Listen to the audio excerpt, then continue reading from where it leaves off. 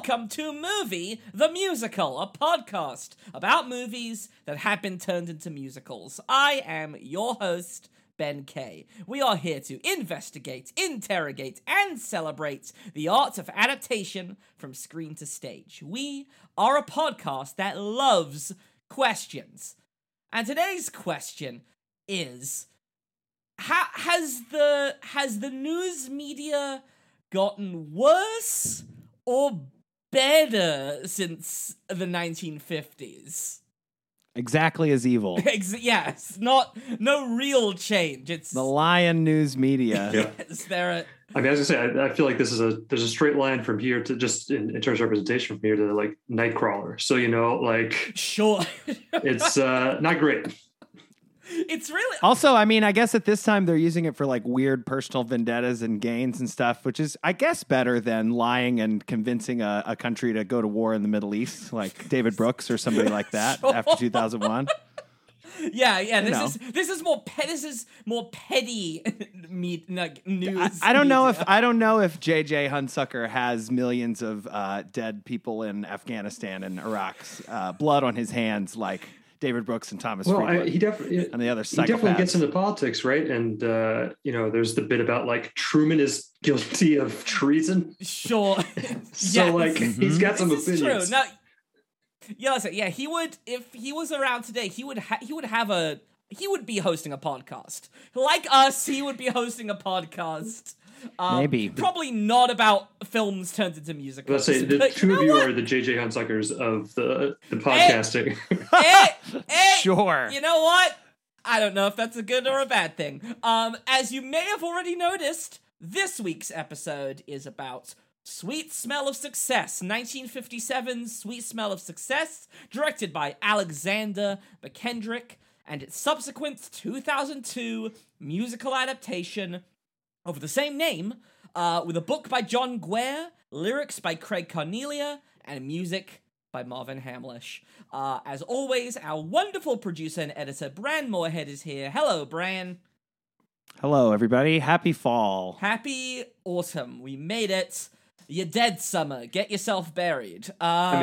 Is what I'll say. Iconic. Happy Halloween. We're almost like, this will come out right before Halloween, pretty much. I know, it's spooky. It's actually very funny. Semi-spoiler alert. We have a spooky episode premiering literally the day after Halloween. Timed this podcast out really well. This is a spooky episode in its own way, because it's about how terrifying the media is. And here to discuss this film is a wonderful writer, filmmaker, and genuinely a really close friend of mine.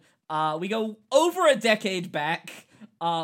Ridiculous. The amazing Fred Pelzer is here today. Hello, Fred. Hello.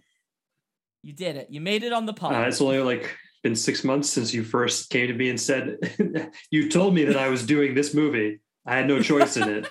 And you're like, it's going to happen in a couple weeks. And cut to 3 seasons later. It's a couple of weeks. It is, maybe. Several couples of weeks. Here's what's up. So like I said, Fred and I went to college together. The very first play I directed was a play that Fred wrote. I've been in films, short web series and short films that Fred has directed.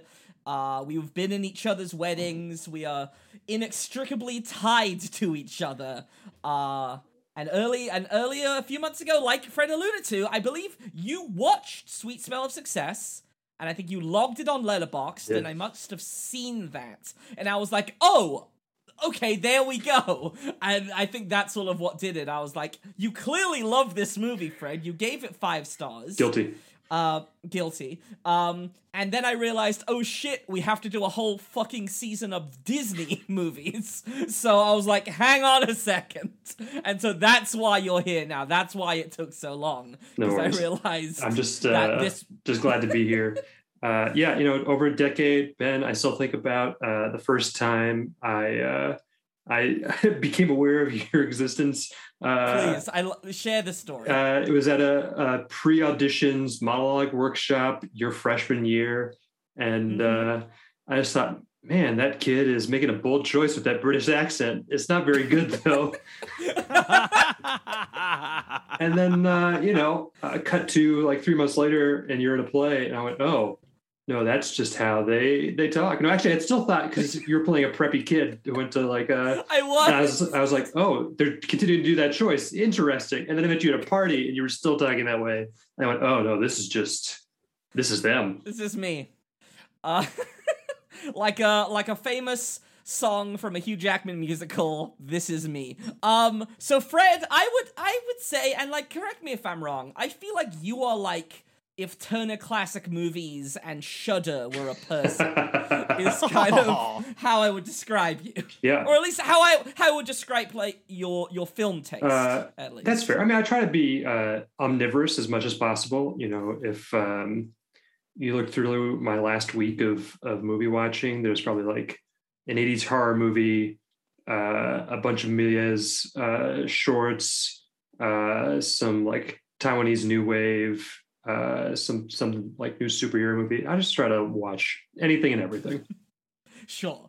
But I'd say, but you certainly have like a love. I feel like you've always loved film noir. Yes. Especially. For sure. Like that is like one of your like ride or die genres. So, and actually, before we dig into this, because I do want to dig into this, I want to, because Bran was, after we finished the Disney season, so for all of you listeners out there, we did a whole season on Disney movies, and it was very fun, and we were... You should go listen to it. Oh, you should listen to it.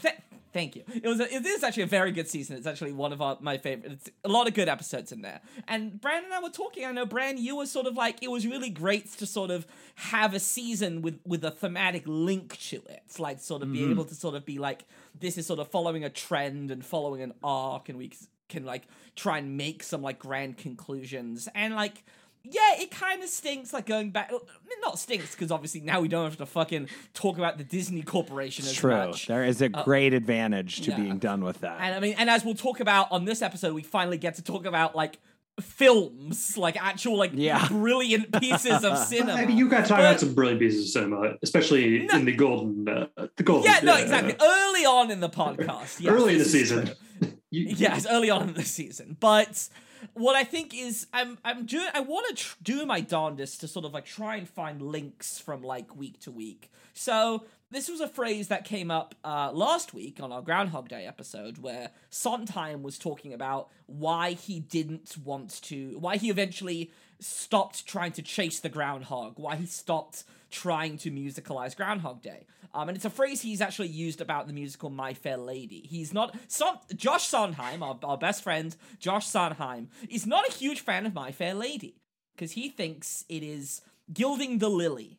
That's the phrase. That's sort of the connective tissue that I've got for today's episode. And in that regard, to sort of elaborate, the thing's already perfect. In his mind...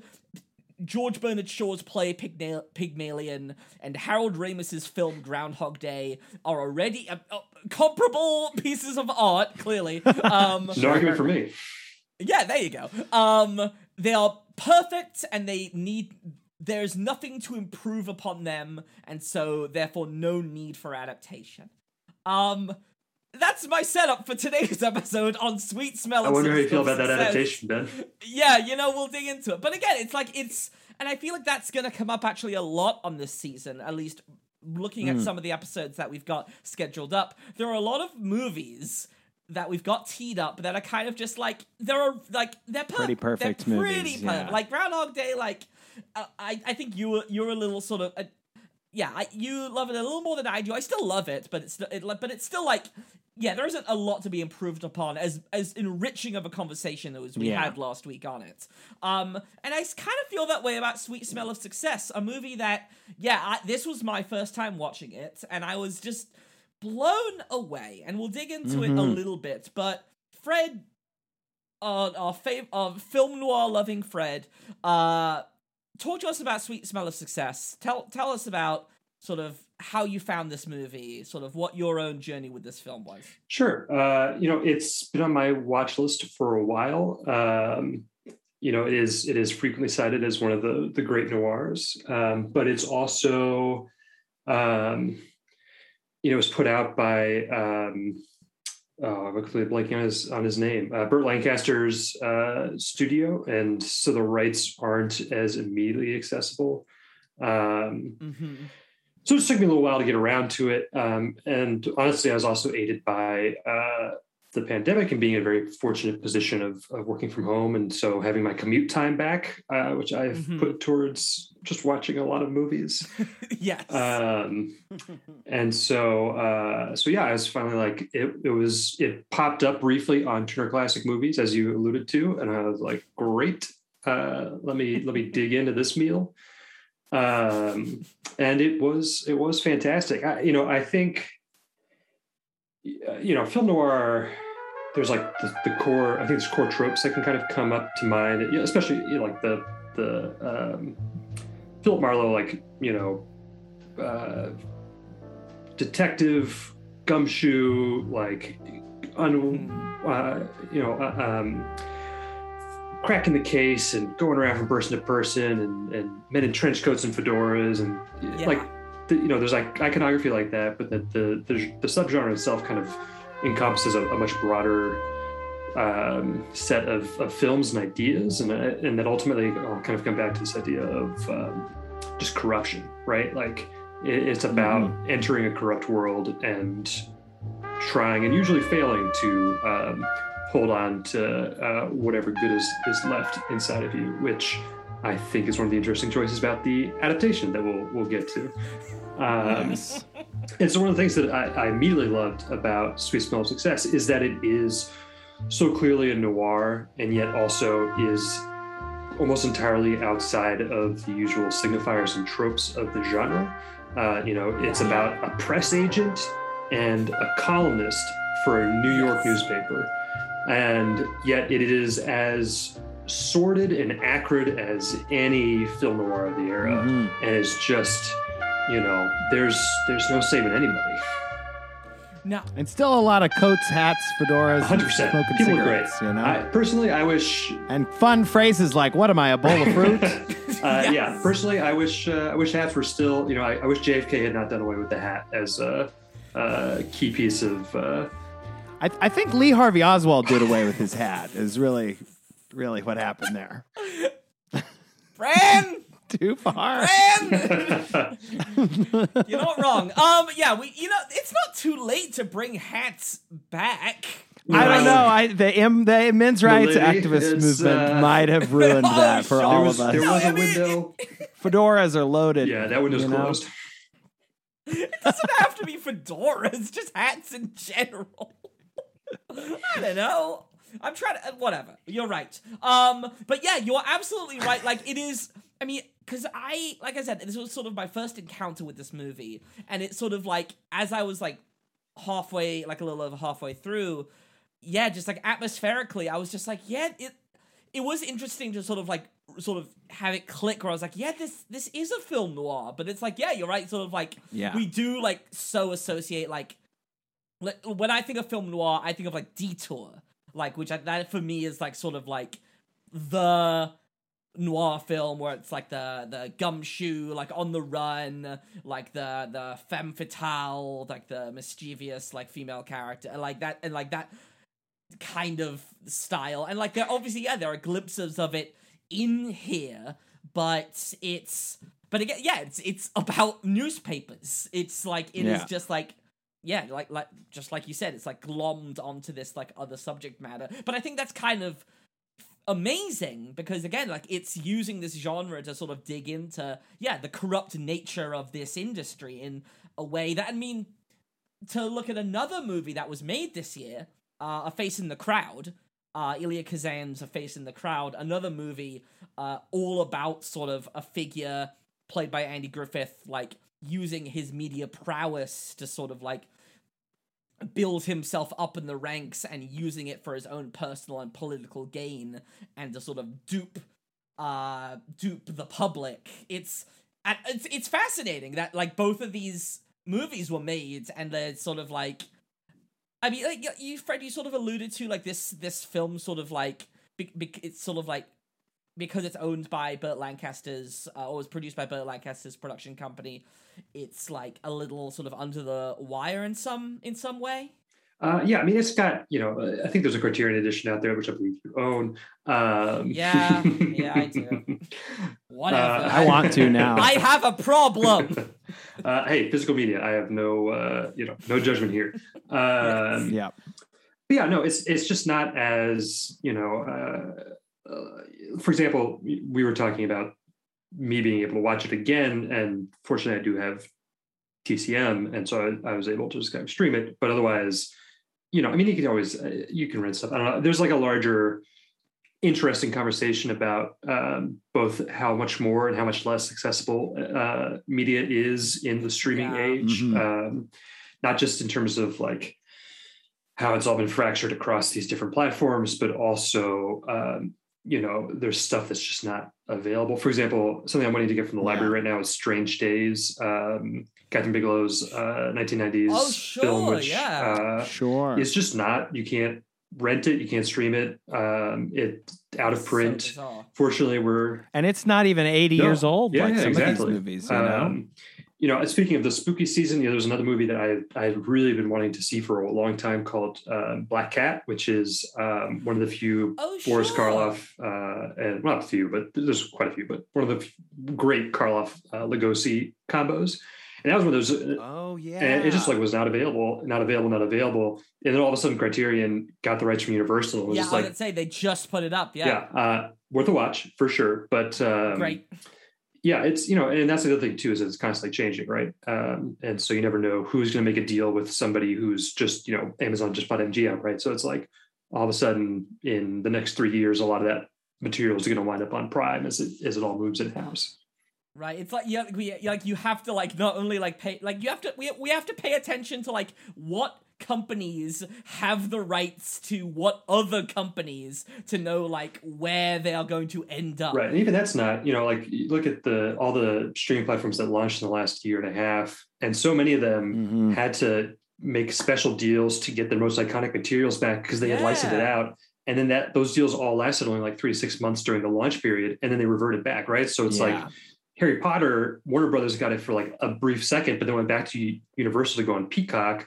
And meanwhile, like The Matrix went, so it's all so bizarre. I think it's going to settle down a little bit once all of the pre-launch contracts are up, but it's also, there's still new ones launching. Like Kino Lorber just launched a free ad-supported streaming service for cult horror movies.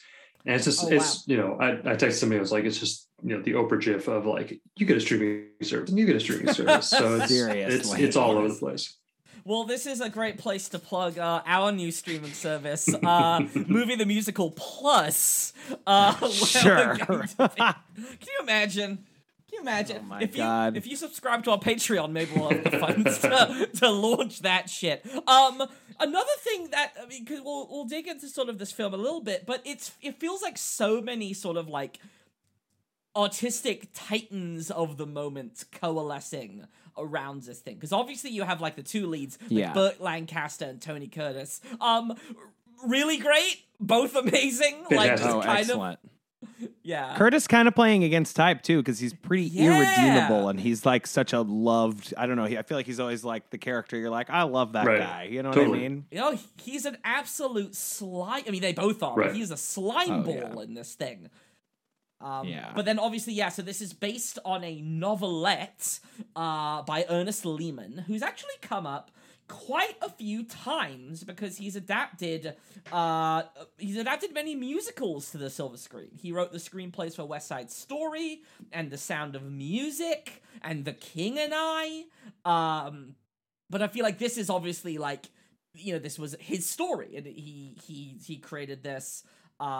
He adapted it to the silver screen with another playwright, Clifford Odets.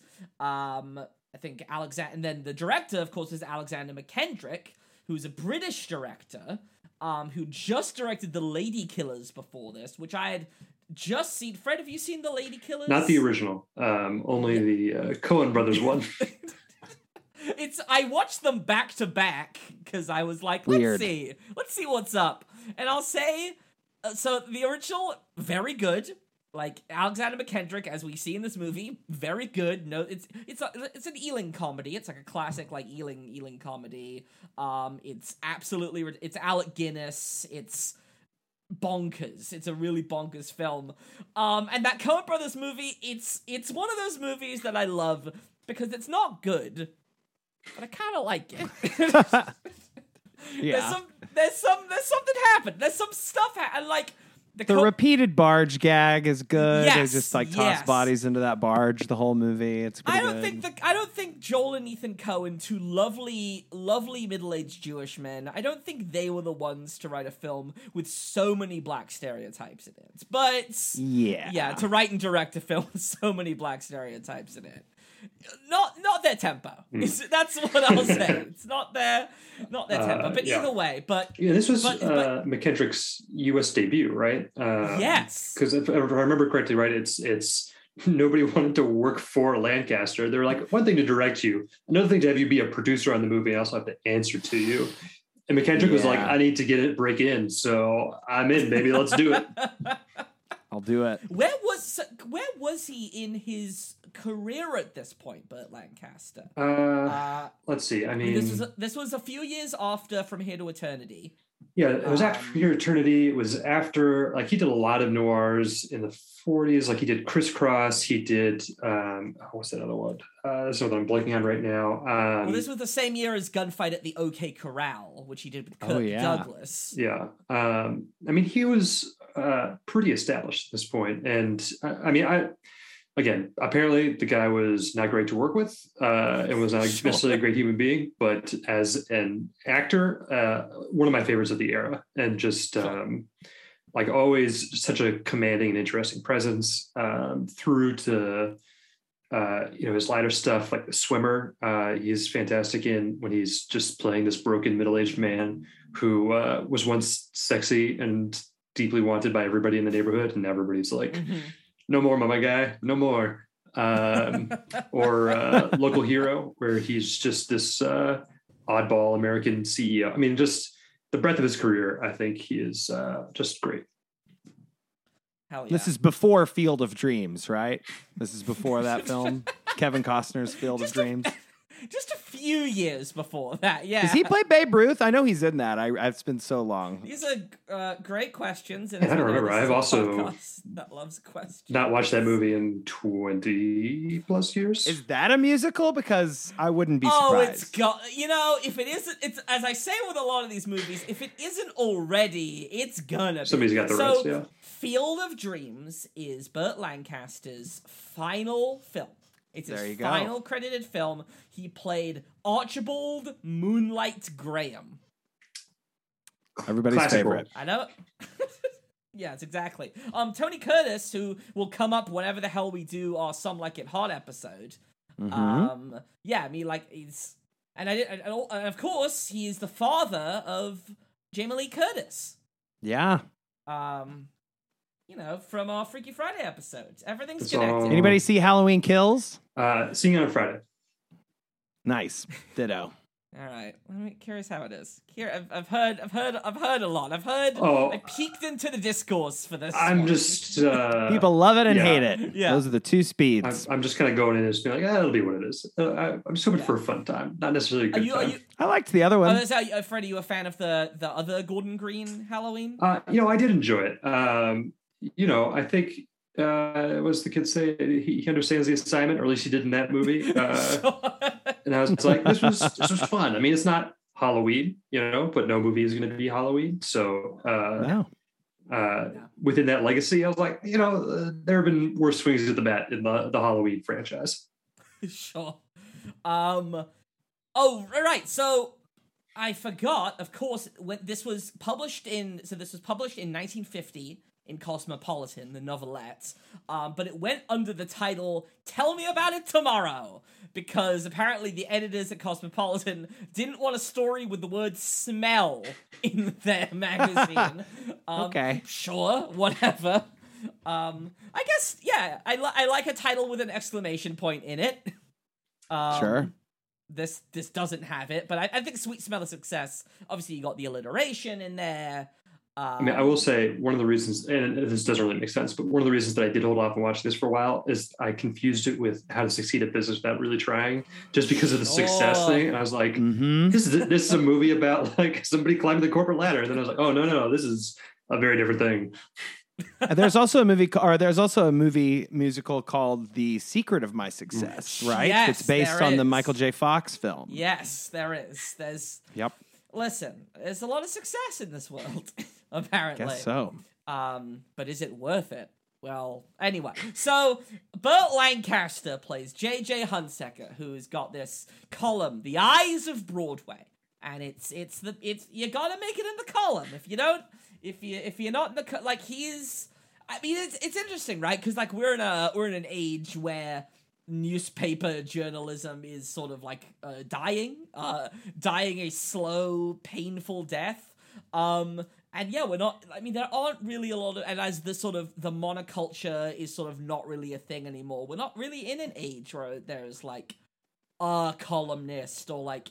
I don't know, like, yeah, I mean, I kind of joked about it before-ish, but, like, would it be like almost like a Joe Rogan type, right? I feel like he is almost, like, that kind of, like, level of podcaster is almost comparable to, like, an op-ed columnist from back in the day.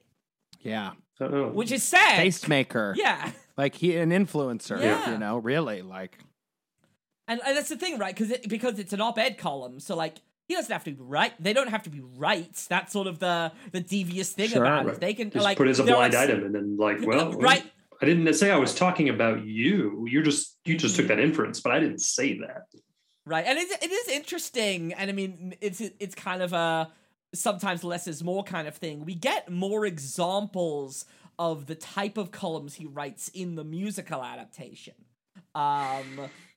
Yeah. I mean, I think it's. I mean, overall, I think the musical doesn't trust the audience as much, and I think part of that too is the context, right? Like, this movie came out when these kinds of like institutions still existed, and they didn't need to be explained or provided a context for. There was a frame of reference for it. Yeah. Whereas now, like, a contemporary musical doing. So on the one hand, I get the logic that leads you to that decision-making tree, but at the same time, like, you're really making sure that I understand all this stuff. But I watched that movie and I still understood all of it without being told like the full. Because I can infer from the way that people are talking about one another, how the impact that his column has on things, and even just the little snippets you get of it, whether it's when he reads like about the comedian guy, or he's like, I need you to say 20th anniversary of this club. So mention that in there. You get that he's like, would be that he like says something and then, oh, well, I'm going to go there because JJ's talking about it. And even like the poster on the wall in his office that has those really cool poster that has those like eyes. And it's like, if JJ didn't say it, it doesn't exist. I think is what like the thing on the wall says. It's very cool. And now instead of that, we have like John Cass talking about like sneaking to eat sausage before his wife sees him, and then like, or Megan McArdle like listing pies. Like, those are the op-eds we get now. Like, not tastemaking, just being like, is there still Italian food in New York City? Literally a column from Megan McArdle. Brian, is there still Italian food in New York City? Pretty sure there still is Italian food. I'll be there in a few weeks. I can find out if we need to know. Yeah, meet a person on the street, like really just getting in there, investigative journalism. Well, and I will say, I think I saw, speaking of actually very good contemporary tastemakers, Emily Vanderwerf over at Vox. I think she's written about, or at least alluded to people writing about, sort of how the death of print journalism is leading to a news oasis, if you will. Because now it's like all of the money only really exists in like national publications and like online forums, and there isn't a lot of like local journalism to like really see like what's happening in small towns, in small cities, like what are the actual like specific like stories. Right. Nobody's covering the local City Hall beat anymore, so nobody knows what's happening at City Hall. Or it's owned by Sinclair Broadcasting, and it's just like more likely, by fiat, like this is what you're going to report because everybody's reporting the same thing. Was it Trunk? Is that the thing? Trunk? Wasn't that Trunk was one of them. Yes. Well, of course, big news. Trump's doing his own truth only. Right. Didn't he just announce today Truth Social? Yeah, Truth Social. What? Oh, I'm off Twitter now. I don't know any of this. This sounds great. I want to be on Truth Social so bad. That sounds like a ball. Oh, JJ Truth Sucker. That can be your username on Truth Social. But no, so Tony Curtis plays Sidney Falco, who is a press agent who is trying to get his clients in this column, and he's losing clients by the minute because they're not in the column. It's like he's not getting good press for his clients, and so they're dropping like flies, and he's got to figure out what the hell he can do. He finds JJ. He's like trying to call him up. It's really desperate. It's the desperation in this, and it's like just these levels and these layers of like, like JJ knows the power he has, and like he's like just like dragging Sydney along, and he's dragging everyone along, and there's like the depths that Sydney will go to, and then when Sydney has whenever Sydney has a smidge of power, he'll do the exact same thing that JJ does. Like he will, like it gets to a heat later when he tries to get his friend Rita. Like he's trying to like make that deal with that other press agent, and he's like, right, and like tricks his friends. He's like, I'll give you this tip, or like you can do this if you like sleep with my friend, and like it's disgusting. It's despicable. Yeah, it's a film of despicable people. Yeah, no, I mean it really is like I think there's a really straight line from this to Nightcrawler, and sort of that like similar, not just the selling your soul part of it, but also the pressure cooker part of it, right? Where it's just like escalating scenario. And somebody getting in hotter and hotter water, and then watching them like stay just ahead of it long enough to get into the even worse situation. Also, I think Uncut Gems is that's what I thought of too. Yeah, especially that pressure cooker. Like Sidney Falco's got some Howard vibes. Yeah, totally. And it's got like that time, like you got 12 hours or however long he's got from to sort it all out. But yeah, another interesting choice that the musical does is that it goes in a different direction. Very different route. We'll talk about it in a little bit. But yeah, I mean, like, so the main sort of like plot element is that JJ's sister, Susie, who I gotta say, is played by Susan Harrison, who is just like amazing. I mean, like, in a film of amazing performances, she is like, and especially like when you get to the end, obviously, spoilers for Sweet Smell of Success. I don't even know why I have to say it. If you're listening to this, do we have to keep saying this? We're going to talk about the end of everything we talk about here. I never know. I know. No, this is more for people listening. We're not going to spoiler for the rest of this show. Okay, if it's in the title and you haven't seen it and you're worried about it, that's all maybe don't listen to the episode. But then, pretty straightforward. But then, you get, because the whole movie is about Susie dating this jazz guitarist Steve Dallas, and JJ's not having any of it, and he's like, oh, like, I'll be able to help you out, Sydney, if you break up this. They've already got that deal going at the start of the movie. At the start of the movie, exactly. Sydney thinks that it's already done, and then finds out it's not done, and that's why JJ is keeping him on the outs. And that's another thing I really like about the movie is that they really start medias res, right? Like Sydney's already fucked up, and he's already like in damage control mode. There's not a like stasis act one. We're going to introduce you to his life, and then things are going to fall apart. It's just like we're in the skids, and it's just going to get worse from here. This feels like Brian, I feel like there was another musical like this where it was like the musical like added exposition before the movie. Again, like as if we didn't trust it, like as if we had to like find our way into the story. I want to say it was applause, but maybe I'm just thinking because they're both from the same time period. Maybe, I don't know. But yeah, so this is just a thing that happens where it's like, again, like Fred, you said this, like it's no trust in the audience. I think that's sort of the biggest thing is that like this movie is like smart enough to just be what it is, have the crackerjack dialogue. Yeah, I was gonna say Great Gardens was one where they like act one is entirely. That's the whole. I mean that literally builds a whole act in to act to be the sort of the presupposition of whatever the fuck happens to the Beals. But yeah, so. But by the end of the movie, where Susan Harrison like thinks that like everything's broken and she's like trying to kill herself, trying to like jump off the ledge, it's just like, or is she? But again, just like she's just the way she's playing it is just like it's outstanding, and like I know it's a lot of these films, yeah, of course, are obviously like super male dominated, both in front of the camera and behind the camera. But like, she's the last character you see in the movie. Like the film literally ends with you following her as she's like walking off as the sun is rising. Like she literally walks away with the movie.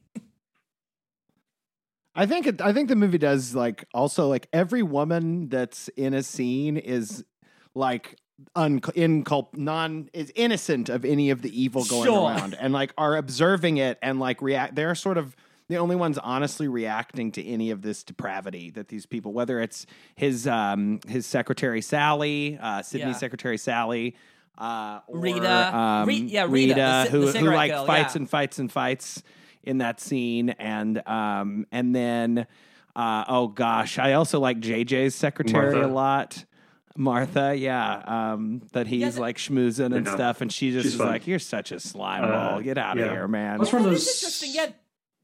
I was saying, it's one of those things that came out of like the Hays Code, right? Because like before the Hays Code, women could have like jobs and drive movies, and then after the Hays Code, they're like, well, that's going to upset the Catholics, so let's ease up on that. Yep. I think there's like, you had female judges up until like 1931 or whatever, and there's just like, God, as one example, or like women in professions. So it's and I think that's the nice, like one of the interesting things about noir, right, is that it does give that room to be for women to be interesting characters, a lot of agency, but because of the Hays Code, it's like they have to have a comeuppance, or they have to learn a lesson. But it's noir, so everybody has a comeuppance. Like it's that's part of the genre is that like bad things happen to you. So it all kind of like works out. Absolutely. It is great that they sort of like, the female characters sort of act almost as the audience surrogate, right? Because it's like, this came up on another fucking episode where we were talking about Taxi Driver or something, where it's like, talking about like watching these movies about terrible people, but it's like, because they're interesting, because the world is full of terrible people. But again, it's portrayal versus endorsement. Exactly. Right. But again, you have characters like Susie, like Rita, who act as us, right? They are sort of like they are giving us the perspective of like, no, this is like what you are probably thinking, looking at the terrifying machinations of these industries. Right. Although, I mean, like Susie, again, by the end, she walks away, but she has like just not as much as the male leads, but she has also started going down that slope, right? Like she has entered into the same realm of manipulation as the male characters have. And again, what's he say is like, you're growing up or something. Exactly. As one of the last lines Tony Curtis and again, I think one of the interesting things between this and I'm sorry, I keep just like jumping into the musical, but I feel like one of the interesting things is that they really move, I feel like, especially the female characters, but several of the characters into more like traditional ingenue kind of roles to start. And because here, even though like all three of those female characters are observing, they're also not, naive or surprised by like they're all kind of like, this is the game. I don't play the game, but I'm aware of the game. And I felt like in the musical, they were a lot more like, there's a game. You're not wrong. I want to talk two other sort of things more from a production standpoint, because I don't know how much I can really talk about just like the plot, because I recommend just people just fucking watch it. It's so good. Please watch it. I gotta say, this movie looks gorgeous. Yes. It is like one of my favorite, so the cinematographer is James Wong Howe, and it's beautiful. It's I don't even know what it is. I mean, I don't know. Maybe I'm just watching too many like modern movies where I watch like a piece of like black and white cinematography, and I'm like, oh my God. No, there's like part of it is definitely how Wong Howe is just like a fantastic cinematographer. This movie turned me on to him, and I was like, amazing. What else has he done? Or what other notable films he's shot? I'd have to reference. You caught me flat-footed, Ben. They're going to take away my Criterion Channel founding member card. I can pull it up. I can. Yeah, go pull it. The no, I was just gonna say, like, I think part of it is his specific cinematography and the way he uses lights and camera movement, but I think also just of the era. I think there was a lot of craftsmanship that just kind of went away as cameras got lighter and more handheld, and Sure. And digital meant it was easier to do multiple setups and move around and just sort of like, if you look, especially like the great movies of like the 30s to the 50s, the way that they would use staging and choreography and have the camera move with the choreography to demonstrate. I mean, it's much closer to the theatrical tradition, whereas now it's so much more about like, we're going to set it up and there's a static composition and then we're going to just do a different shot, or we're just going to be handheld and moving around, and like there's just not as much thought put into that element for a lot of directors and DPs these days. Or it's more about just like the composition for the composition and not like, again, this more dynamic way of looking at things. I think every frame of painting has a great Spielberg one-shot breakdown where he talks about how Spielberg kind of continues that tradition where it's not like a lot of showy one-shots, but it's a lot of these same kinds of things where it's like the camera moves so much and the actors move so much within the space that you don't realize that the entire scene was done in one take. And then you go back and watch it again, you're like, oh, this was just, but it's using the language and like to support the storytelling and not to be like, can you believe I got the Steadicam for 5 minutes? Sure. This is great. Yeah. Not to say, I love those shots too, but like, yeah, I think you're right. Like it because of sort of how they had to be super intentional with the camera, just because they weren't cheap and they were like film was the most expensive part, right? Like just to produce, shoot, process, like edit, all of that was money. Yeah, and nowadays, like, you have, like, it's all digital, and it's, like, all focused on, like, having to, like, get as much coverage as possible, so there are so many, like, there's just less intention in I mean, at least in, like, major studio filmmaking, right? Like, that's yes. Like, obviously, there are still great examples of contemporary cinematography, but, like, if we're talking, like, the big blockbuster films, it's like it's mostly digital, and even a lot of it is like not even like cinematography, quote unquote. It's like almost just computer animation, right? It's just like it's like previs, like shit like that. Right. And I think the thing for Sweet Smell Success is the on location shooting. The way it uses New York is phenomenal. And I love the like mid 50s to early 60s when On Location was just like really starting to take off in American cities, and it just captures a moment it's great. I think another great one is The Crimson Kimono, which is like a 60s noir set in San Francisco. Okay. And again, it was like a very early on location kind of shooting thing, and it's just the same sort of like, this is really like what the city looked like in this moment. Cool. It's that one's a little bit more French New Wave, I guess. But anyway, I'm sorry. Whatever. I love how he captures. I like how he captures light, and especially like the lights in Times Square and Manhattan. Like whether it's that view from the like sort of balcony at JJ's apartment, or even just when they're walking down and like seeing just the changes, the differences in elevation between like down low where the jazz club is, down by the tracks, and being so dark and shadowy, and then he walks up those stairs after he like points Dallas out to Detective Kello, and then walks up, and then the camera kind of pans around, and it's bright lights of like Manhattan where he's returning to. Totally. And there's a lot of like amazing locations in this. Yeah, I mean you get Times Square, you get like the club where Steve Dallas is playing with the Chico Hamilton quartet. Chico Hamilton, fucking great. The music in this thing is also like off the chain. I'd say that central slinky score, like, and the way it can be repurposed for whatever they need, right? Where it's like sexy or seductive or tense or exciting, like that same motif just keeps coming back again and again. That horn sting that we hear a lot, yeah. Elmer Bernstein, the best, like, who also did Airplane and Ghostbusters. Wow. And Ghostbusters. Wow. I mean, what a trio of films. Talking about titans of cinema, Ghostbusters. Man. But yeah. There's your theme with last week's episode. Yes, Bill Murray. There's the through line. but no, Right. his score here is like tremendous. It creates just a beautiful atmosphere, and there's the scene where they're like on the stage of a theater and they're just like shooting out to the audience. Yeah, there's the depth that you get in this film, right? And that's something that you lose a lot when you're not actually shooting on location. It's like you lose so much of that depth, and it's just seeing just like all. Even there's the scene where like. Dallas and Susie are out like behind the club, and it's just like them. Yes, it's like them like in like an alleyway, but even just like them like in the alley with the night sky and the lights, and just like the layers of the buildings behind them. It's just like, I don't know, even a shot like that. It's just like it's astounding. It really is. I don't know. Agreed. It's a good movie. That's my hot take. It's a good movie. If I recall correctly, it didn't do great.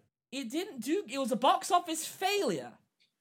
Yeah, I mean, I think like I can't remember if Lancaster's company did much more after this, but it was like a big reason that it ultimately folded was because like this was not a success.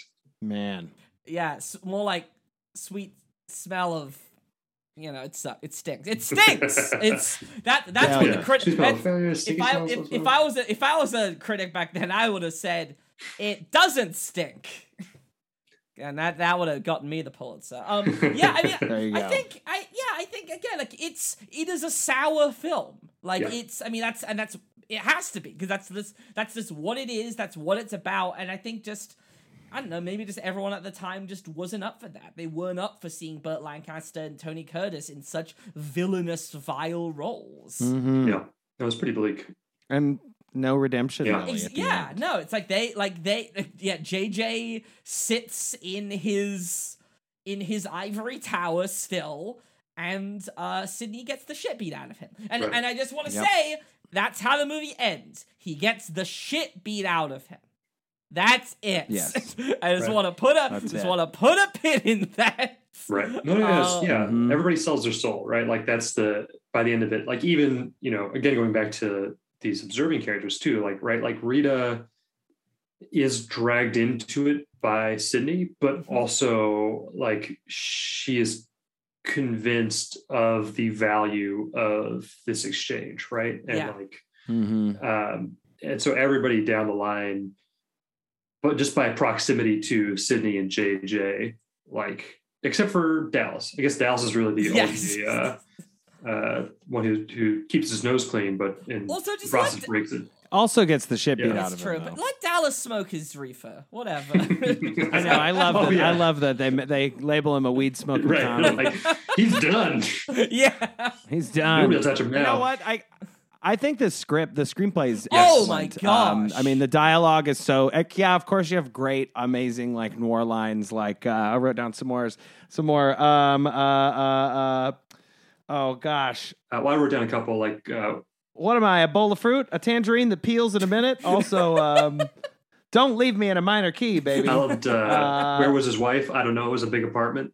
Sure. Yes. Yeah, that's pretty good. That's when a fella really needed a friend, and I won't forget his initials, JJ. I like that one a lot. I know. We got. But it's a new racket, and I never thought I'd make a killing off someone's integrity.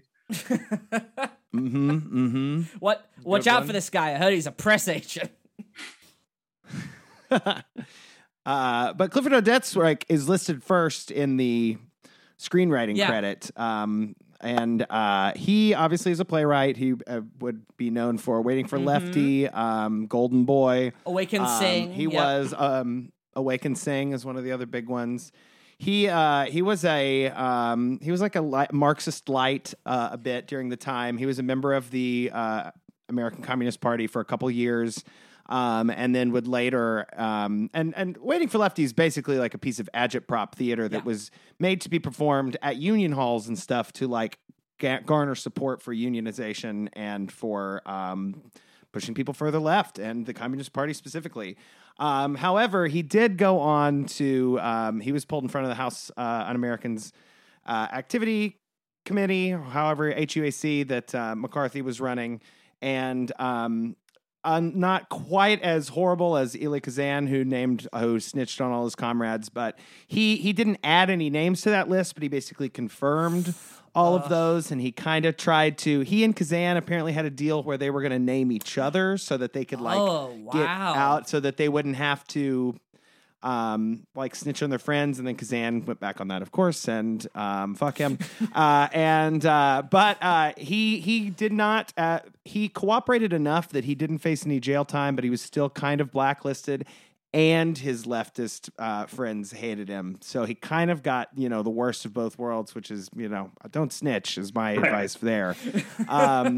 But I do think that his plays and stuff before that are pretty important, and especially in like a Marxist tradition of agitprop, and are a good thing to look at as far as the history of like leftist propaganda in America goes. Yeah. And Waiting for Lefty is a great play. Golden Boy is a great play. It is wild that he co-wrote this movie, and then Elia Kazan, like I said before, directed Face of the Crowd.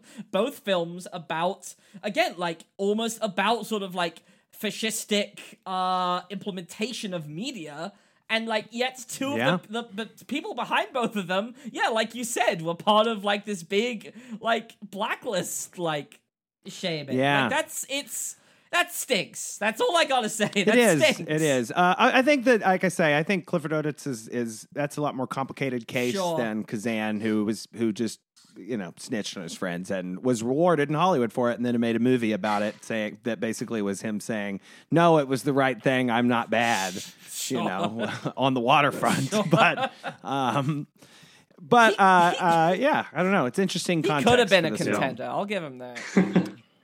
It was definitely like the first time I watched this movie, I was overwhelmed by how many, like all the elements are just singing, right? And are like working in together to make a great movie. And it wasn't until the second time around that I really keyed in on that screenwriting. And like you said, the dialogue, it just pops. Like so many people were just talking in metaphor throughout, and just like talking around the thing in such great evocative language.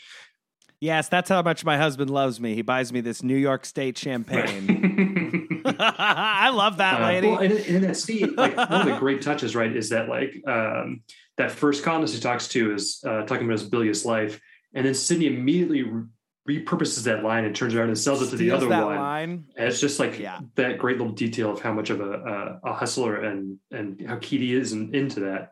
And then something else I keyed into this time too is the.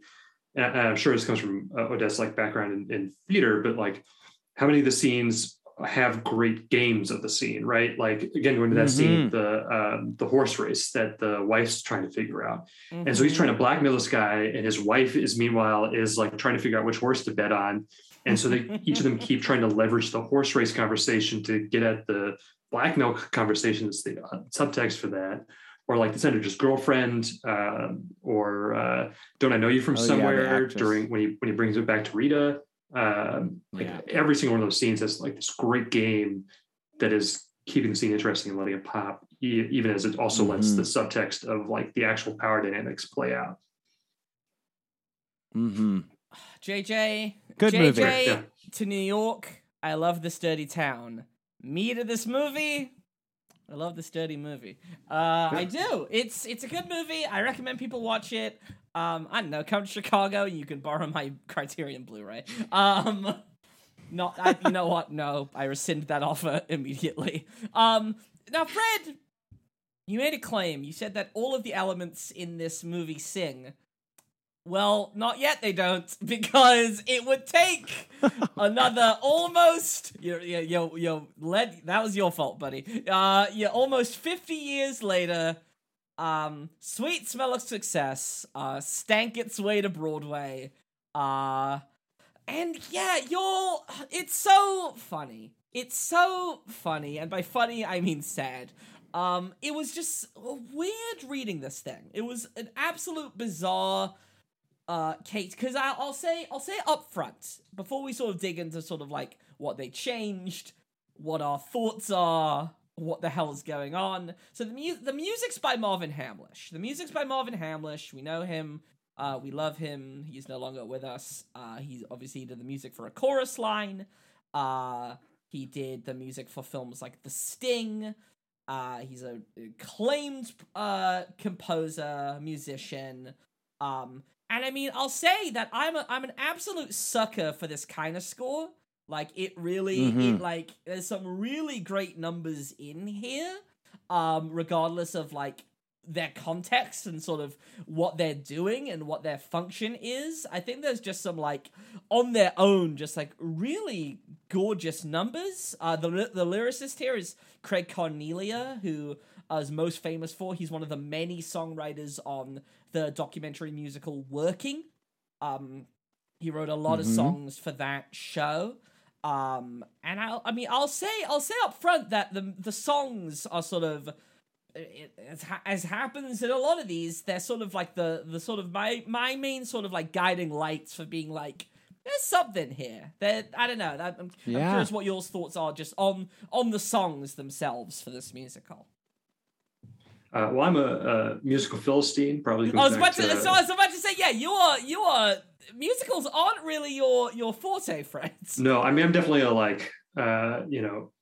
the most well known are more in my orbit, and I do enjoy them when they click for me. But I'm not neither knowledgeable nor like have a strong. Yeah, I don't know. It's sure. Like going back to like right noir, like. Even in like an okay noir movie, I'll get a lot out of and I'll enjoy. There's a lot of like technical elements of it that I can. But with a musical, if it doesn't like click for me, then I'm just like, oh, okay. Sure. And so for me, for this, it did not grab me. Yeah. So I cannot say much else about it. No, that's fine. No, that's fair. Brian, I think you were sort of, it seemed to sound like you were maybe in a little bit of agreement, so I'm curious what your thoughts are. Yeah, I think the music's good, and I think Craig Cornelia's lyrics are pretty good for the most part. I mean, that's not the problem that I have with this musical. No, Neither of those things are really the problem. No, the problem is our friend John Guare, who Fred, you know who John Guare is, I think. Yes? You know of him? He's a well-known playwright. He wrote 6 Degrees of Separation. He wrote The House of Blue Leaves. Sure. And of course he wrote a little-known play called The General of Hot Desire. Oh my God. I thought about this is a play from our college days that I have not thought about in 15 years. That's not a lot. Not that long. 10 years. It was 2010. It was 2010. It's not a great play. It's like a bunch of like students trying to like analyze a Shakespearean sonnet, and then they end up like acting out like a Bible story. It's a really bizarre piece of playwriting. I mean, it was honestly it was college. It was college. What I remember from it is more the interpersonal conflicts from our theater department, and not the like and drama and such, and not the content of the play. So I'll take your word for it. But yes, it's a bizarre play. But yeah, I guess so. I mean, it's if you're looking at like early 2000s writers, you probably see this and you're like, and I'm sure the movie at this point was probably like sort of a rising classic, right? It's like, again, like almost like 50 years since release. I'm sure there's sort of been a little bit of a cultural turnaround since its initial release. So it's like, movie that people love. Marvin Hamlish, this guy Craig Cornelia, and John Guare, it was probably like, yeah, this thing's probably gonna rip. Like, I'm sure there was a lot of like early buzz about it. I would imagine, but then it comes out, and I'll say critics also were kind of in alignment with us. They were like, huh, yeah, I should be good. Yeah. I don't know. It's John Lithgow's good in the original it's good Broadway enough. recording. It's good enough. He's the only winner from it. I was about to say it's good enough to give John Lithgow a Tony, but not really anything outside of that. I mean, so like Fred, yeah, go ahead, Fred. Well, no, and that's one of the interesting things to me about this, like from the get-go, is that it reframes everything from JJ, right? Like, yeah. The movie, JJ's a looming presence that is being built. Like I always think of Moliere, right? It's like the great, like everybody's talking about Moliere and building him up before he arrives on the scene, so that you've got anticipation. And they do the same thing here with JJ, where everybody's talking about like powerful and terrible and this, that, and the other thing, and how desperate everybody is. And meanwhile, here it's like from the get-go, it's like the JJ's got control and he's driving the plot, and he's the JJ kind of the main show. character. Yeah, absolutely. He is. I'm pretty sure he's the first character who speaks in the show. Like he both opens and closes the show. He is the literal frame for this story. Which I don't think he shows up until like 10-15 minutes into the film.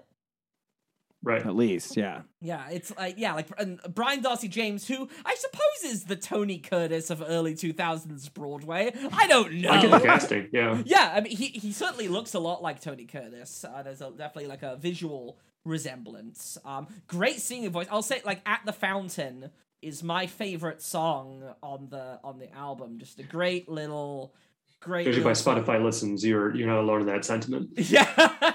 It's good. It's musically and just like performance wise, it's just a banger of it's like I listened to it and I was like, that's going in my book. I'm finding the sheet music to that. That thing fucking rips. But yeah, I think that is a definite sort of like strange equation. I mean, I guess you get John Lithgow, and then you are like, okay, well, he's very famous. he's a very big actor, this John Lithgow. How can we make sure this is a show that he would want to star in 8 times a week? That's sure. That can sometimes be the folly of these things, right? Like you create a sure. and again, this is all speculation, but it's just like, like maybe it was just like, you get an actor with that much clout, with that much draw, and it's like, well then the show has to sort of be up that character's alley in a lot of ways, to the detriment of the entire fucking script. Yeah, I don't know. It's just an interesting, and always I'm for all this. Anytime something doesn't work, I'm always like, what the gravity of money and especially in these kinds of these adaptations where you're talking about IP and somebody having to like. Really invest money from square one. It's not like we started with the script and then we got funding and then we had to change some things but everybody kind of knew what the script was at the start. It's like, no, somebody went, I have this property, you do what I say to make this property into something that we can stage. And so, I'm always hesitant to like cast blame in that situation and sort of say like, who knows what conversations were happening. But it's also interesting to kind of think through that, so like JJ's framing it. Sydney, like I said, is more of a ingenue where you're like watching him get drawn. And he's not good at his job either, which is really interesting. Like he's just bad at his job. JJ picks him because he's weak, and he's like, I can put you under my thumb. And then and like you're talking about, like the first act is all prologue to the movie, pretty much, yeah. And then Act 2, like wants to reveal that his sister's dating Dallas, which is also weird because then it's like. Act 2 has all the great lines from the movie. Yes. Which they know are great lines because they like really foreground them. But then Act 1 doesn't have that same like level of dialogue. And so you're just kind of like, where was this the first 30 pages? I know. It's a few points to sort of bounce off of that. So it's not like this is like, again, this is like a film that like people love, but this isn't like Mrs. Doubtfire, right? This isn't like this isn't like a thing with like a lot. Like there's brand recognition, there's IP recognition, but this isn't like a huge property. So there isn't a like they could do whatever they want. There isn't like some kind of like loyalty in that sort of grand sense. I think 100%. The other sort of fascinating thing is that Ernest Lehman was a producer of the show. Right. I saw that it was like he apparently said that this was like closer to his original vision of the piece. Which I'm like, I like the other one, buddy. I'm sorry. Yeah. And how old was he when he was producing? Oh, he was still working. Like he was getting offers pretty late into his career. He was like turning stuff down before this, but he was like, I'll come out to like set the record straight on what I really wanted to do with this, I guess. I think that's the other thing too. 85, 87. Yeah. I think 87. Wow. I think it's the other thing with adaptation, right? Is like what you respond to as like you individually respond to and love about a piece is not going to be the same thing that somebody else responds to. And, you know, I mean, obviously, like the dictates of the market in a capitalist society meant that a lot of people didn't respond to the vision that they were responding to in this. But like on an individual, like judging a fellow artist's choices, you know, again, it sort of goes back to like, okay, the things that I love don't seem to be the things that you loved about it or found interesting about it, and so you just went in like this different direction that just is not as interesting to me as a viewer. Mm-hmm.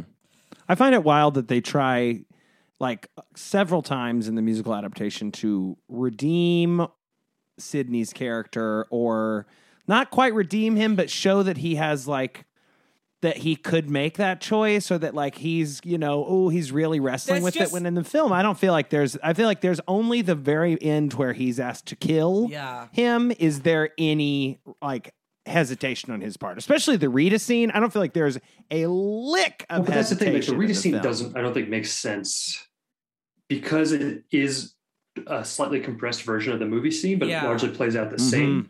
But it doesn't make sense because it's not the same buildup, it's not the same payoff. And so like it works great as a scene still because it's a great scene, but it doesn't track with like the setup that goes into it. And I think you're totally right that Sidney's arc, like even right up to the end of Act 1, he is still like Susan comes to him and says, "Lie for me" to JJ. Yeah. And he gets nothing out of it and he says yes. So the first half of the play, he is still like a good guy. And then JJ starts putting the screws to him. Yeah. And then there's like one half of Act 2 is him like starting to morally crumble. And then he like redeems himself at the end. And so his arc gets like compressed to this really killed. I think he gets killed, but I know it doesn't make any sense. But he, like at least, you know, but then it's like, yeah, I don't know. That is its own thing. But I think you're totally right that just like his arc doesn't track anymore because the setup doesn't match with the movie beats. Again, it's one of those. It's almost like a. Bran, I hate to say this, it's almost a Beetlejuice problem where they try to like both enact what happened in the original film, but then add stuff on or like extrapolate in ways that are counter to what's actually happening in the film, right? It's like, oh, we gotta have these similar beats, we gotta have these similar events, but we're not actually putting in. We're adding in things or changing things that are actively detrimental to those beats. Right. And I think that scene also, like, Rita doesn't make sense anymore because, you know, she's just in love with Sidney. Like, in the movie, they're like a casual thing. But here, right. And her job's on the line, right? Like, they set up very early on that she has stakes in the situation because she's going to get fired. And she is looking for a way to get out of that. And so Sidney is able to leverage that in that scene. But here, it's just like, you don't want to be a cigarette girl all your life, do you? And it's just like, all of a sudden, he like wins her over in one line.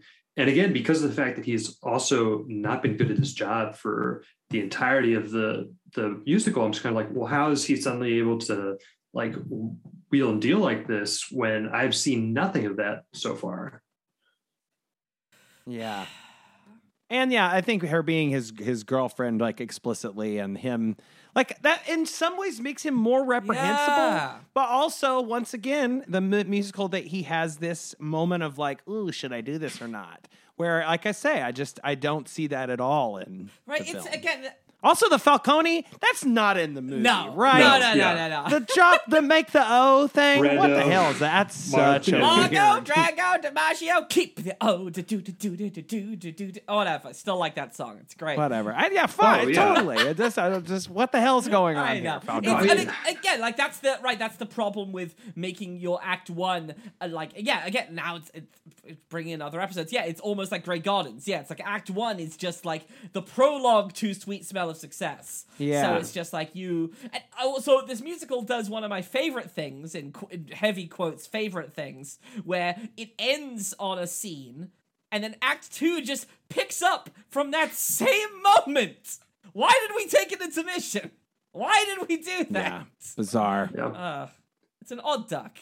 Also manages to take an hour, 45-minute movie and make it like 2.5 hours long. My favorite thing to complain about on this show. It's also like it gets longer, it gets flatter, right? Like all the complicated parts get smoothed out. Not just in how it's like really trying to explain things to you. I mean, another example I think is Madge. It's Madge. It's JJ's assistant, right? Yeah. And I think I said the wrong name earlier, but you know, she gets one scene, but it's a really interesting scene because she has her own agency, and she's like, JJ doesn't want you to see this, but fuck him. Like you're fun to have around, so I'm gonna let you take a peek and like get ahead a little bit. Yeah. And in the musical, like she pops up, but it's just to repeat like JJ's line. Like there's no, she's not doing anything. Like it's just, I just feel like there's a lot of choices like that. To make room for the music, right? Where it's just like, well, I mean, that's the whole just fucking problem, and I know this is the same drum we beat over and over and over again, but right, it's like you're taking a singular film and you're turning it into a broad piece of commercial musical theater. Like you're gonna flatten it out, you're gonna broaden it out, you're gonna take the bite out of it. That's sort of the biggest thing that I like lament about this musical adaptation, is that the original film is so acidic and it's so sickening, and the musical, again, it tries to like sprinkle in these like moments of redemption for these characters who frankly don't deserve it. Right. No, not at all. I mean, if they, I think if Act 2 was not indebted to the movie and they just didn't have that title, like there could be a successful version of this show. Yeah, just call it something else. I don't know. Paid off for its own, like, setting up its own thing. But yeah, it's just it as soon as it has to like be like, and then here are the beats of the movie. And it's just like this doesn't like another one is the big Dallas JJ confrontation doesn't make sense anymore either, because Dallas is like doesn't want a press agent, but also is willing to roll along with JJ big upping him so that because it makes Susan happy for all of Act 1. So then you're like, all of a sudden you have a problem with this now that that JJ's going to put in a good word for you. And like both Sydney and JJ have to like keep provoking Dallas to get him to the point where he sets off. Whereas from the start of that scene in the movie, because it's been very clear and consistent that like Dallas does not like JJ, it's just like a ticking time bomb where it's like, this is going to go off any second. Whereas in the musical, they have to like work Dallas up to the point where he finally like is actually angry, never mind like angry enough to do something about it.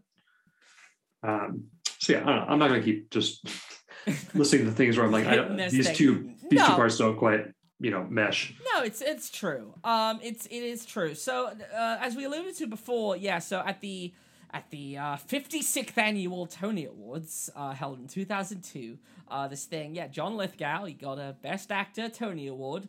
Good for him. He beat out, I mean, he didn't have a lot of strong competition, I'm gonna say that. He beat out, so this was the Thoroughly Modern Millie year.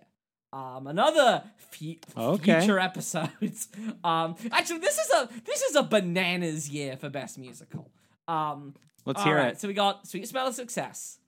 We got Thoroughly Modern Millie, which definitely should not have won, but we'll litigate that when we do that episode. You got Urinetown, a stellar piece of musical theater. And then, of course, Bran, you lamented about this musical last week. Here we go again. It's Mamma Mia. Okay, yeah. Here we do go again. Yes. Don't get it wrong. I actually really love Mamma Mia, but I didn't know that. I just didn't want to be in it. Fair. I didn't know that Thoroughly Modern Millie was a film first, and then I assumed that was a stage to screen, not the other way around. No, it was a Julie Andrews picture. Oh no, I mean I've seen I just assumed the film. Sure. Oh no. Gotcha. No. The movie is its own thing. Huh. I know. We're gonna talk about really, I've never seen the movie. When did they adapt that right away? Was that new? No, it was like decades later. Yeah. Interesting movie with a lot of baggage. Yeah, and they kept that baggage. They kept the baggage. Oh yes. Yeah, it came right along on the airport conveyor belt. That baggage, they just picked it up and just took it to their next destination. But no, John Lithgow beat out Gavin Creel in Thoroughly Modern Millie. He beat out John McMartin as the narrator in a revival of Into the Woods. And he beat out Patrick Wilson in Oklahoma, played Curly.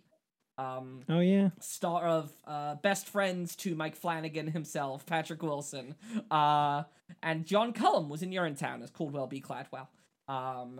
But yeah, I mean, yeah, and of course, yeah, Urinetown won like most of the technical awards, well deserved, and then Millie won musical because a lot of racist people on that committee back in 2002, apparently. Yeah, I don't know. Fun show. Urinetown's a great show. We can never talk about it because it is very good and not based on a movie. Sweet Smell of Success. Listen, final parting words. The movie rips. It's sickening and clever and just beautifully shot, beautifully made, beautifully performed. And if you want to listen to some of the songs from the musical, just go listen to them. Like it's a nice jazzy listen to have in the background, and nothing more. And just don't ask any other questions than that. Fred, do you have any other final thoughts? Just I don't know, just on Sweet Smell of Success in totality. Oh, I think I did, but I lost it. Maybe I'll come back.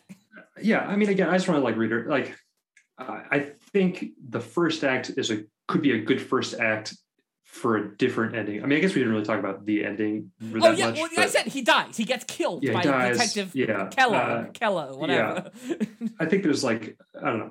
I can see how they're trying to make that math work. And I can like kind of get the logic of the choices, but I think it's also, I guess my one other thought is like, I have not listened to the musical of Sunset Boulevard, but I just feel like noir as a genre is just deeply incompatible with the musical format and like what the musical format demands of its characters and its storytelling.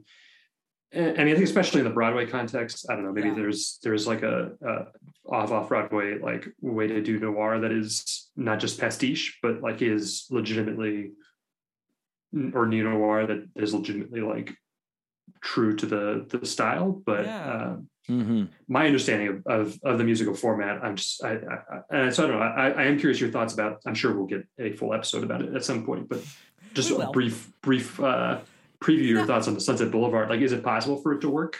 Well, I'll say, Bran, I'm not as familiar with Sunset Boulevard in either format, honestly. That's actually a big, to be honest, a big spot that I need to get filled in. Yeah. You're gonna love the movie. I'm excited. I listen. I love Billy Wilder. Like, I'm gonna love it. I know I'm gonna fucking love that thing.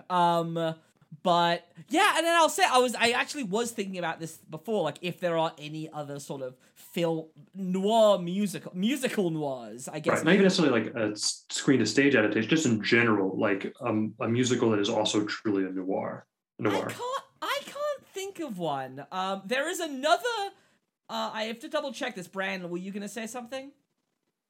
No, I was just gonna say I think that it's possible. I think.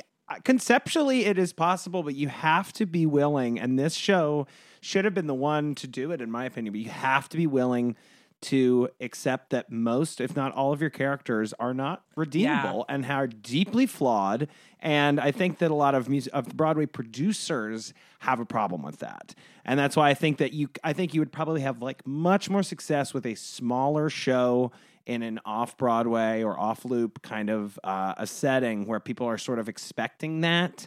And you could still tell that story with music. It's just, I do think whenever, like you were talking about before, when this much money gets involved and this wide appeal is what they need to go for, people start not trusting their audience and they start trying to redeem characters or making like, well, we've got to have a good guy sort of an attitude, you know. So I think you have to avoid that.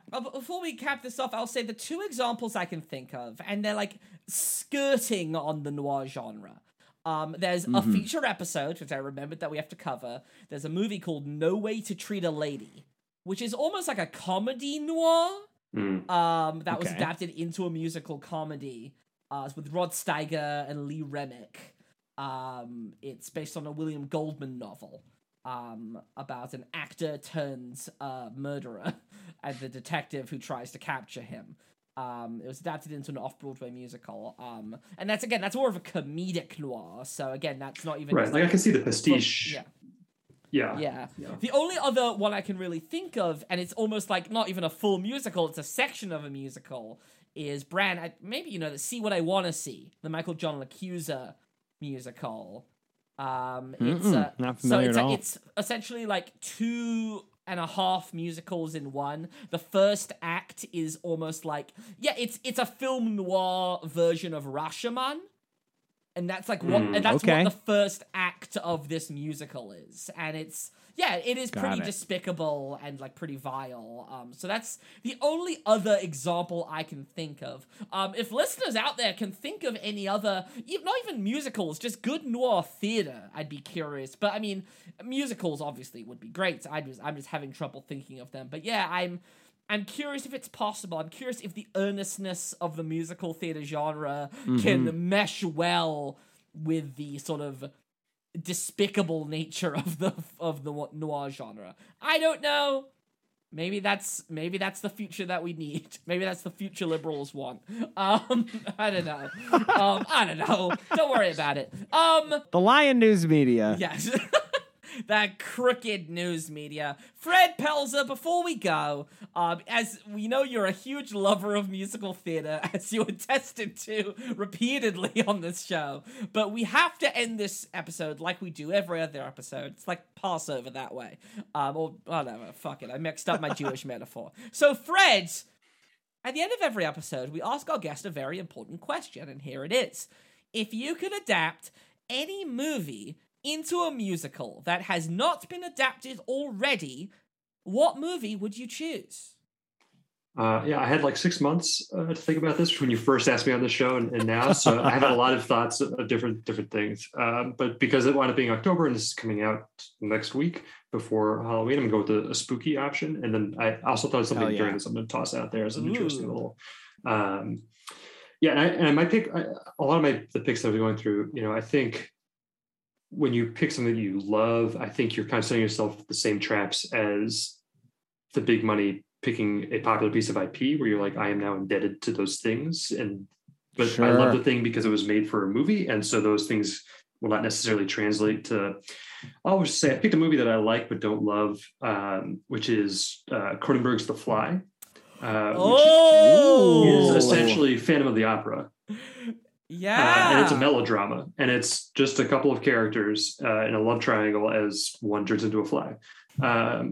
Also, there's, Brindle on the high beams. Like, that's a great musical number right there. Just some nice gymnastics happening. Nice interpretive dance representation of his new fly abilities. Creepy puppet baby dreams.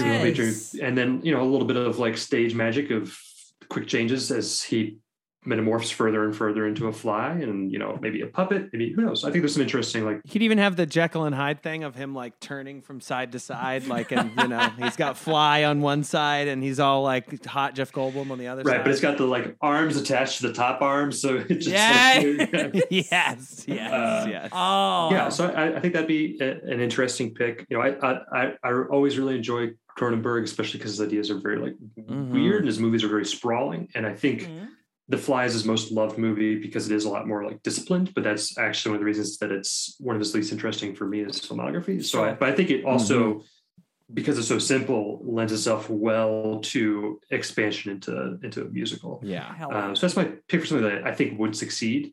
But then in this conversation, I was also thinking of another press-based noir, Ace in the Hole, Billy Wilder's Ace in the Hole, which is a movie I love. I think it is a great movie, but I think could have a better chance of making that jump, in part because of Floyd Collins, which I only know about because a friend was in a production of that in Chicago. Otherwise, I would not know what that musical is.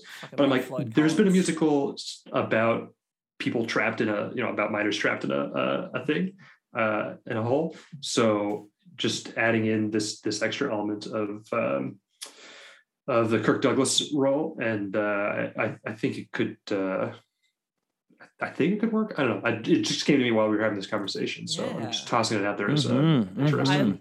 And listen, anything Floyd Collins adjacent, I will cheer because I fucking love that show. And that's another show about how stupid the media is. That's another musical about how abhorrent at how the media takes advantage of people's tragedy. Right. I mean, Ace in the Hole is essentially like that primarily from the reporter's point of view. But it's essentially the same. Okay. Cool. And the reporter also has been a while since I watched Floyd Collins, so this might be more akin to that. But the reporter is purposely making them go about the rescue in the worst way possible so that he can draw more narrative juice out of it. And so it's him risking this man's life because he's I can get more listeners this way. Sure. So it's real great Kirk Douglas performance, great movie. Billy Wilder, all-timer. He's a good one. And I think it could be an interesting musical. I don't know. I think we gotta get a Cronenberg musical though. I think that's the thing we gotta really focus on. And Dead Ringers would be another good one, I think, because then you got this love relationship between these two twin brothers, and I think there's some interesting duets you could do in there. Yeah. And it's not as body horror, so there's not that requirement of stage production to be but you could do it Elephant Man style where you don't actually have the costume, it's more implied. I don't know. Videodrome would be weird. I love Videodrome. Me that too. One, I need to watch more Cronenberg. I've seen The Fly. I love The Fly. I've seen Videodrome. I liked Videodrome. I gotta watch. I know I gotta watch Crash. I loved Titan a lot, so I know I gotta watch Crash. For more gross movies about people and sex and cars. Bran, have you seen Titan yet? No, I still have not. It's great. Oh, you saw it? Oh, I saw Lamb last night, though. Oh, I do want to watch that. That's pretty fun. But my first time back at a movie theater in a year and a half at our beloved Music Box was for Titan, and it was great. Oh, God. Hey, Macarena. Friends, thank you. Bran, you'll get it when you see it. I believe you. It was the second, It was the second, never mind. Well, Bran, you and I can talk about it offline. I was like, we can talk. We're over time, but it's fine. Fred, thank you so much for being here. Is there anything you want to plug? Anything you want to share with our listeners? Letterboxd is the place you can find me most frequently. Just Fred Pelzer on there. Also, I'm the managing editor for the On Spec screenwriting blog, so you can also find me there. All those places then go back to my website, which has my other stuff. So, and it's all Fred Pelzer. Just look for Fred Pelzer. There's not a lot of us. There are not. We'll link your website. We'll do the things. We'll do the do. Fred, thank you for being here. We'll talk about Titan. It's gonna be great. Well, thank you for being here. I want to thank Bran Moorhead for producing and editing this show, and I want to thank each and every one of you out there for listening. And I want to thank Emily Harrington for our artwork. I want to thank M. Modaf and Josh Stanley for our kick-ass theme song. If you like the show, be sure to rate us, review us, and subscribe for future episodes. And you can follow us on Instagram and Twitter at Movie the Musical. And if you want to support the podcast, get some sweet bonus content, go to patreon.com/moviethemusical and consider becoming a monthly member. And I'll once again remind you, Friday, November 19th at 8 p.m. at Davenport's Piano Bar and Cabaret, you can still get tickets to see Movie the Musical, The Cabaret. It's going to be live, in person, Bran and myself and some special guests performing songs from the musicals we've talked about on the show. Special prizes, trivia. It's going to be very silly, and I think you're going to have a great time. That's all for now. Keep on singing. Why should you be happy when I'm not?